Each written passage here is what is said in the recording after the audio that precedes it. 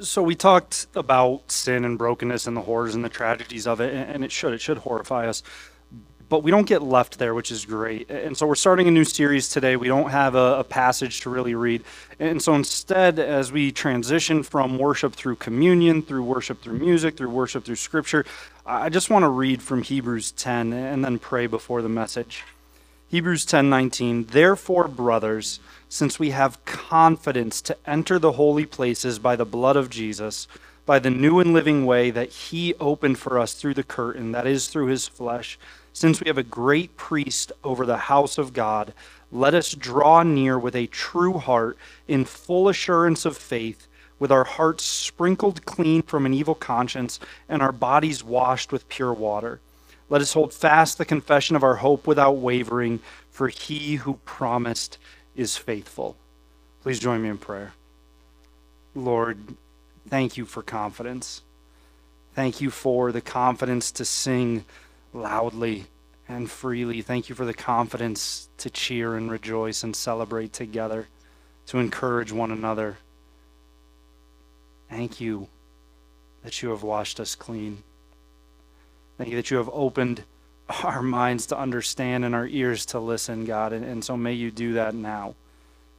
God, may we submit to your word. May we enjoy your word. May we appreciate your word. May we take great delight in knowing it and knowing you. It's in Jesus' name we pray. Amen.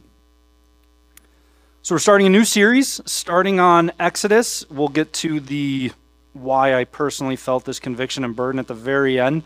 But if you've noticed, and maybe if you haven't noticed, and I'm pointing this out, and maybe you're like, who cares? But if you've noticed, with sermon series, we go from New Testament to Old Testament, to New Testament to Old Testament, to New Testament to Old Testament. Because I've seen a couple different studies and reports on how much of Scripture is never preached about or taught on. Like how many churches just stay in the same 5 or 6 books or topics over and over again. And that's really tragic to me because there is such rich depths to all of Scripture. And so personally, I hope I never get to preach through the whole Bible. I really hope I don't because Jesus has come back. That'd be great if Exodus was the last thing I ever preached through. But if Jesus doesn't come back, I'm personally committed to preaching through as much of the Bible as I can before I die or he returns. And so we were just in the New Testament. Now we're going to jump into the Old Testament. We're going to jump into Exodus, one of the history books, one of the parts of the Pentateuch or the Torah. And to understand Exodus, so this week is really going to be an introduction to the book. Maybe you're super familiar with it. That's great. Maybe you know that the book Exodus exists, and that's okay. Maybe you've never even heard of the word Exodus, and this is going to be all new. Wherever it is, awesome. We're going to set the table. We're going to prepare for the feast that is Exodus. And so in order to do so, we need to begin by understanding the Torah or the Pentateuch. The Pentateuch meant 5. Torah means law, instruction, and so you have a Hebrew word, a Greek word, and they're both referring to the first 5 books of the Bible. And why is this important? Why is understanding the whole of the Torah important to understanding Exodus? Well, because the Torah is not just the introduction to the Bible. If you're starting a movie, you're starting a 2-hour movie, how far in do you begin? At second 0, right? Like, even if it's a movie I've seen over and over again, Home Alone. Home Alone, which I could probably reenact for you right now without any help. And I'm still going to start at the very beginning because that's where the story starts. So, but not only is the Torah important for that because the story starts there, but the Torah, these first 5 books, the Pentateuch, they're beautiful, they're wonderful because they also set the tone for all of Scripture. They introduce the truths and lessons that we see laid out throughout all of Scripture. And so, yes, it begins things, but it also establishes things. For a world back then that struggled with atheism, polytheism, deism, for a world today that struggles with atheism, polytheism, deism, nothing's new under the sun, the Torah, these first 5 books establish one sovereign personal God. And then these books also establish his promises and his plan. That this is not an uninvolved God, this is a personal God with plans, with intentions. They introduce the problem of sin, the fall of sin. They introduce his solution. They introduce redemption, restoration. These first 5 books establish his character. They establish his nature. They establish his love for his people, his mercy, his justice. They also establish his standards. And so more than just a, factual introduction, it is also a thematic introduction to all of Scripture. Hey, this is what you're going to see throughout the rest of this one cohesive work written by God through the pens of his human transcribers. It's really fascinating. And the whole theme of Scripture, the whole arc of Scripture, Genesis to Revelation, can be roughly broken into one of 4 categories. So this is even a great study tip if you came to our summer Bible study series on studying Scripture, basic principles of hermeneutics, that big fancy word for studying the Bible. One of the principles we looked at is understanding how any one passage fits into the overall biblical narrative, which can be broken into 4 main categories of creation, fall, redemption, and restoration. You see that continue to pop up throughout the rest of Scripture. The great thing about these first 5 books is you see those themes paralleled within the stories themselves of the Pentateuch and of the Torah. We're going to look at that in just a second. And so these first 5 books, not only do they kick it off, but they also tell us where things are going, and they help us understand where things are going. And so to understand the middle and understand the end, it helps to understand the start. And so to understand Exodus, which is the second one of these, you have to understand the whole of the 5 as a context. Because then you get to Exodus. So we're not going to start with Genesis, which is number 1, but you get to Exodus. And what's the background? How do we get to Exodus? If we're progressing through the narrative history of God's people, how do we get to Exodus chapter 1, verse 1? If you received the handout, and I didn't think to grab a copy when you came in this morning, we put all of this information in a little handout that you can slide right into your Bible. We did the same thing with Psalms, with 2 Corinthians. We're going to be doing those with the sermon series. So if you grabbed it, great. Try not to read ahead. We'll cover everything that's on there. If you already read ahead, I'm going to sit down and you can come do this. So how do we get to the start of Exodus? Well, if you go back to Genesis and you start with Genesis 37 and then chapters 39 to 50, we see the story of Joseph. Joseph sold into slavery by his brothers, betrayed by his family, winds up in Egypt, gets betrayed by people in Egypt, winds up in jail, gets betrayed by people in jail, winds up in jail even longer. Not a happy story, it seems. But then you see how God is working through that. And at the end of Joseph's story, if you come to Genesis 45 and 46, you see at the end of Joseph's story, God has redeemed this broken situation and used Joseph's place of prominence in the Egyptian government to provide for his whole family, the core of the Israelite people, in a time of famine that was killing off a huge chunk of the world. And so even in Joseph's story, we see the parallel biblical narrative: creation, fall, redemption, restoration. Creation, God makes something good. God uses Joseph's position, he makes something good, and he provides a way to rescue his people from famine. Fall, sin, what breaks it? The slavery that the Israelites wind up in. So at the end of Joseph's life in 45, you see him talking to his brothers, and he says, hey, no, God put me here. Bring all the rest of the people. Bring everyone here. Bring them to Egypt. I can provide for you. I can take care of you. And then you get to Exodus 1, chapter 1, starting in verse 1. These are the names of the sons of Israel who came to Egypt with Jacob, each with his household: Reuben, Simeon, Levi, and Judah, Issachar, Zebulun, and Benjamin, Dan, and Naphtali, Gad, and Asher. All the descendants of Jacob were 70 persons. Joseph was already in Egypt. Then Joseph died, and all his brothers and all that generation. But the people of Israel were fruitful and increased greatly. They multiplied and grew exceedingly strong, so that the land was filled with them. So you see God establishing something good, and then you see those people, that established people of Israel, be taken slaves, be put into slavery by the king of Egypt, by the Pharaoh. And so you see the fall, you see the brokenness. And then as we progress through Exodus, we're going to get to the Exodus, when God brings his people out of Egypt. We're going to look at redemption. God redeeming a broken situation. God salvaging, saving, transforming a broken situation. You see a promise of restoration. He's not just bringing them out of Egypt and saying, okay, figure it out on your own now. He's bringing them out of Egypt, and he's promising something ahead of them. So like I said just a moment ago, even within the stories of the Pentateuch, we see this biblical narrative paralleled, which makes studying these books so fascinating, because we see that God has written the DNA of his plan into every instance of human history. And he is always working, he is always moving. Consider even these promises, these commands, this mandate given. Genesis 1, the first chapter of the first book in Genesis 1, the creation account. God makes Adam and Eve, and what does he say to them? In Genesis 1:28, and God blessed them, and God said to them, be fruitful and multiply and fill the earth. Then you jump to Exodus 1:7, and what do we see that we just read? But the people of Israel were fruitful and increased greatly. They multiplied and grew exceedingly strong so that the land was filled with them. So within these books, not only are we seeing the whole of the biblical narrative advance, we're also seeing God fulfill his promises in wonderful ways, unexpected ways, always sovereign, always at work, always moving for his glory. It's really incredible to understand where things began and then how we get to the start of Exodus. And so then we come to the book of Exodus itself. In Exodus, you can divide into two halves, roughly. Not like literally mathematically, but roughly two halves to the story. And both of them have to do with the same thing. Both of them have to do with the idea of covenant. Covenant, this big biblical word for promise, for agreement, for we enter into covenant with one another. Devin just entered into covenant with you all. He entered into covenant with his fellow elders. He agreed, he said, hey, I will uphold this standard. I will lead these people. And in return, this is what we expect. This is what we expect of him. But then he also says, hey, I have expectations. So Devin just entered into a covenant to lead and for us to lead with him and to lead him and to hold him accountable. We enter into covenant with one another. It's what we call church membership, where we say, hey, I'm making a commitment to this body. I commit myself to this body in this way, to these things, to these standards, to meet these things. Anytime I'm talking to new members, where are our most recent new members? Mostly over here. You guys remember this.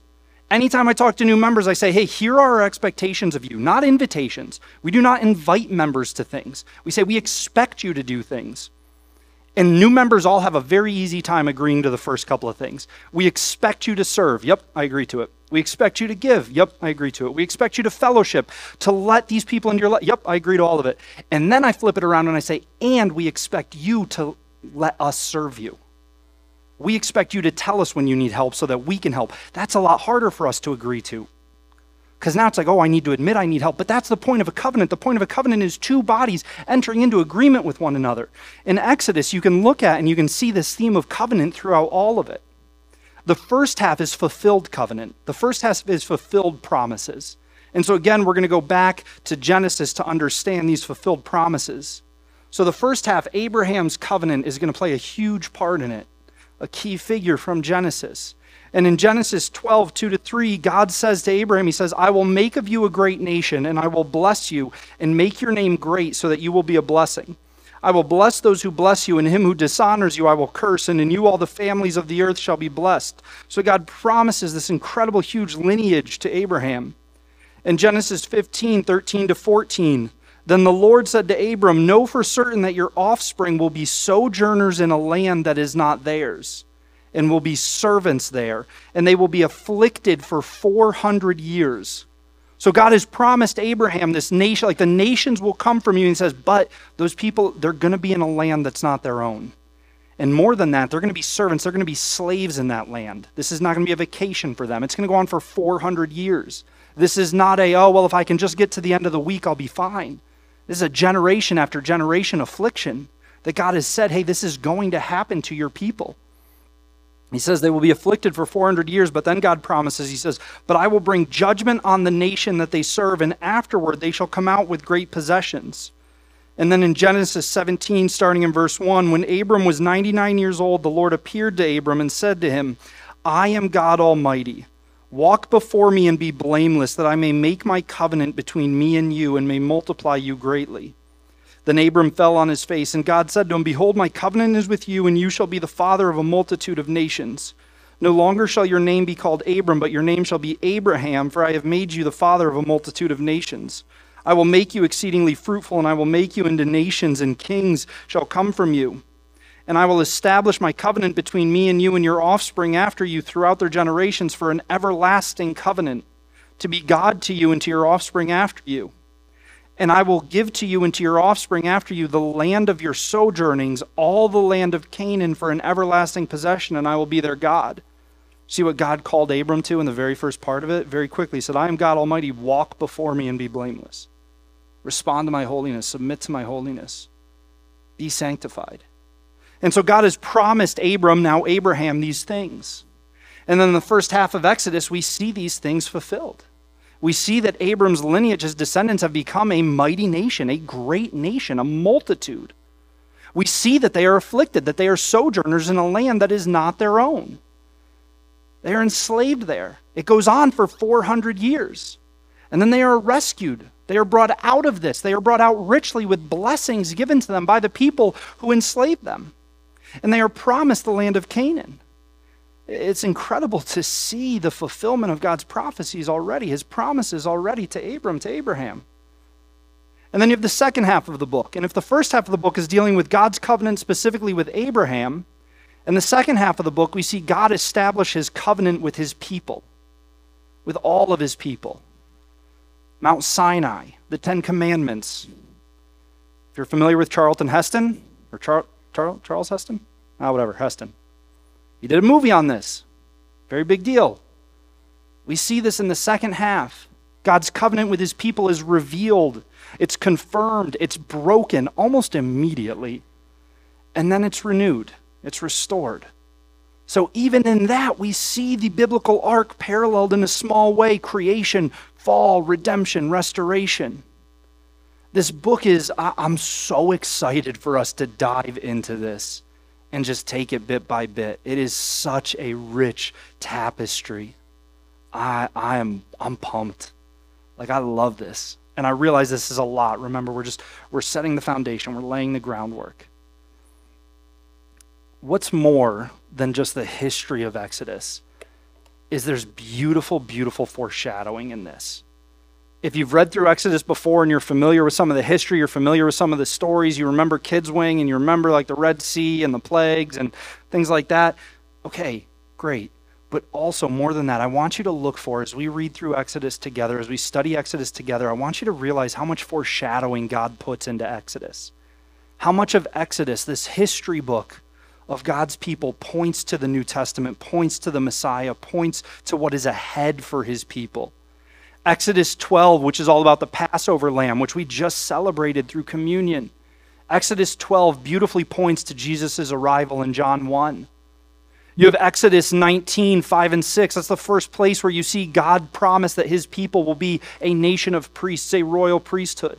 You see that then fulfilled, 1 Peter 2, 9, Revelation 1, 5 through 6. It's foreshadowed back in Exodus. Exodus 40, the end of Exodus, all about the tabernacle. What do we see in John 1 when Jesus comes? It says Jesus dwelt with his people. Jesus tabernacled with his people. Exodus so wonderfully and incredibly points to what's ahead. It's wonderful. And even more than that, if you go into even more detail, if you dive into even deeper detail, it foreshadows, it points to Jesus' ministry and work in our lives subsequent to salvation. The people are in Egypt and they come out of Egypt. What does Hosea tell us will be true about the one-day Messiah? That he will come out of Egypt. What do we see in Matthew? That Jesus sojourned to Egypt, a land that was not his own, and came out of Egypt. It foreshadows Jesus' early life.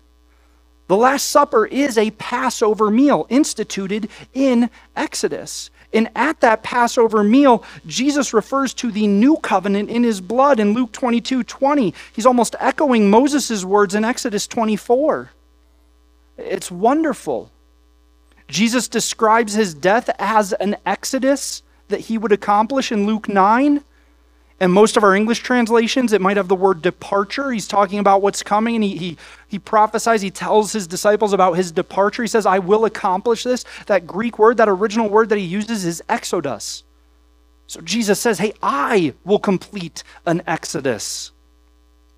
Baptism and partaking in spiritual food and drink is foreshadowed by the crossing of the Red Sea. It's foreshadowed by participating in God's sustenance, being provided for in the wilderness. If you read 1 Corinthians 10, 1-4, talking about these foundational elements of truth for the new church, the early church, and it ties it all the way back to what God's people, the Israelites, experienced in Exodus. It's awesome to see. And then finally, in heaven, if you go to Revelation 15, What do we know about heaven? That it will be a place of celebration, of rejoicing, of singing, of jubilation. Do you know what one of the songs that is being sung in heaven is? Well, go read Exodus 15 and you will. Moses' song that he writes back in Exodus 15 is sung in heaven in Revelation 15. It is so cool to see how all of Scripture ties together and how it builds and how it tells the one story of God redeeming his people. I love it. And so if we're looking to understand Exodus, now let's talk about the practical understanding Exodus. If this is the background of Exodus, the foundation of Exodus, these are the details of Exodus, what is the general theme that we are going to be looking at that is going to pop up in so many messages? God is greater than, fill in the blank. God is greater than. What do we see in Exodus 2 and in Exodus 7? God's power is greater than opposition. What do we see in Exodus 1, Exodus 4, Exodus 14? God's calling is greater than our weaknesses, our doubts, and our obstacles. What do we see in Exodus 2 and 3, chapters 14 to 17, or verses 14 to 17? Chapter 6, God's faithfulness is greater than our circumstances. In Exodus 16 and 32, we see that God's mercy is greater than our sin. We see that God's justice is greater than our arrogance. Throughout Exodus, we will again and again see God is greater than. And I think that's something we all need to be reminded of with great regularity. God is greater than. The obstacle that's in front of us that's overwhelming, God is greater than that. Our self-doubt, our excuses for why I can't have an impact, I'm not the one who's meant to share the gospel, I'm not the one who can do this. No, God is greater than that. Our arrogance, our stubbornness, our refusal to yield, God is greater than that. Like, his justice is greater than our justice. His mercy is greater than our mercy, greater than our sin. Like, everything about God, everything about who God is greater than everything else the world has to offer, everything else that we bring. God is greater than, and Exodus reminds us of that on every single page. His holiness, his sanctifying work, his redemption and restoration of his people, his promises, they are all greater than everything else that we spend our time searching for. And so I've said this before, I truly, sincerely mean this, and it's even become a joke. We've laughed about this before. I really want to preach through Acts. And God has never yet said, okay, you can preach through Acts. Because it's not about just, hey, what do I want to do? What do I want to talk about? It's, Lord, what do you have for us? Lord, what do you have for us? Where do we need to be? What do we need to be learning? How do we need to be growing? How do we need to be yielding? And so in prayer, as I was praying over, as we're wrapping up, as we're halfway through 2 Corinthians, as we're getting 3/4 of the way through 2 Corinthians, I'm praying about, Lord, where are we going next? And time again, he brought me back to Exodus. And I didn't know why at first. I was like, okay, well, help me understand why now. Help me, not perfectly. I don't need to know perfectly, but just so I have an idea of where this is going, why. And he kept putting the same things on my heart over and over again. And so I want you to consider these things, these reasons. Maybe they'll resonate with you. Why do I feel so burdened for Exodus? Why do I believe God has placed it on my heart for what's next? Well, first and foremost, on a very logistical nature, we are strangers in a strange land awaiting our promised destination. This is a great country. It's not your home. Don't get too attached to it. This is a great town. My wife and I love living here. Not your home. Don't get too attached to it. I mean, on a very practical nature, we are all strangers in a strange land awaiting our eventual destination. So we should relate very well to people who are not where they belong, wanting to be where they belong. I think that speaks directly to our lives today. But then more than that, we're going to see in Exodus that God's people really struggle with forgetting what God has done. God's people really struggle with forgetting what God is doing, and they struggle with allowing their circumstances to become overwhelming, to become terrifying, to become intimidating, to become paralyzing, to drive them to despair. God's people have struggled with this from the start. I believe the church still really struggles with this. I do. I'm sorry. I'm not talking specifically about us. I think we have that tendency. I think we have that temptation. I think we have that pitfall. But I think the big church, do you know how many times And I've said this before, so this is something, if you've got a good memory, you'll remember me saying this before. Something I got so sick of in 2020 was how many articles, podcasts, books, lessons, conversations were, well, if the church can just survive this year. God's church has never been called to just survive. God's church has been called to thrive, to fight, to stand their ground. And we got so overwhelmed by 1 year that we were like, oh goodness, I don't know how we're going to get through this. So I think God's people in Exodus struggled with forgetting what God has done and is doing because they were too focused on their circumstances.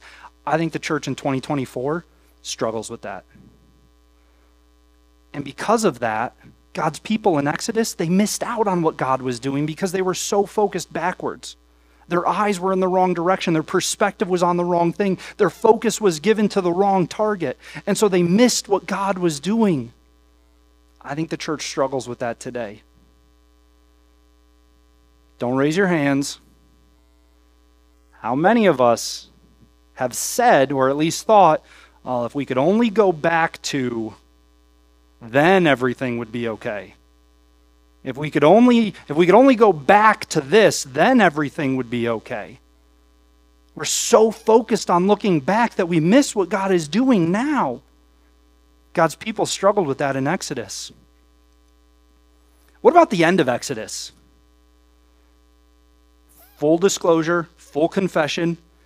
If you're doing a Bible reading plan and you're going through Exodus, there are some chapters in Exodus that turn into the ones that are hard to get through. 4 straight chapters on what size the wood should be. Come on, I love reading. I love Bible information. Even I'm like, okay, I get it. Acacia wood. It's nice wood. Move on. Why are those chapters so important? Why are all those details on, okay, we moved on from acacia wood. Now we're going to take 2 chapters to talk about curtain rings. You think I'm kidding. Wait till we get to the end of Exodus. Why does this stuff matter? Why does this matter to the church today? Because I think we need a desperate, deeper understanding of how important sanctification is to the Lord. I think we desperately need a deeper, passionate zeal for the holiness that God calls his people to. And Exodus, the end of Exodus, wonderfully lays that out for us. The nature of being set apart, what that means, what that truly means to offer the Lord your very best, your first fruits.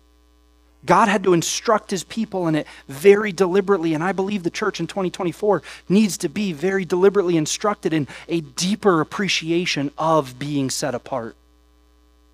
So I'm really excited for Exodus. It's going to be awesome. We're going to look at some of those stories that we tend to relegate to the kids' wing. You know, hey, it's important that we teach our second graders that God parted the Red Sea, but you don't need to be reminded about that as adults.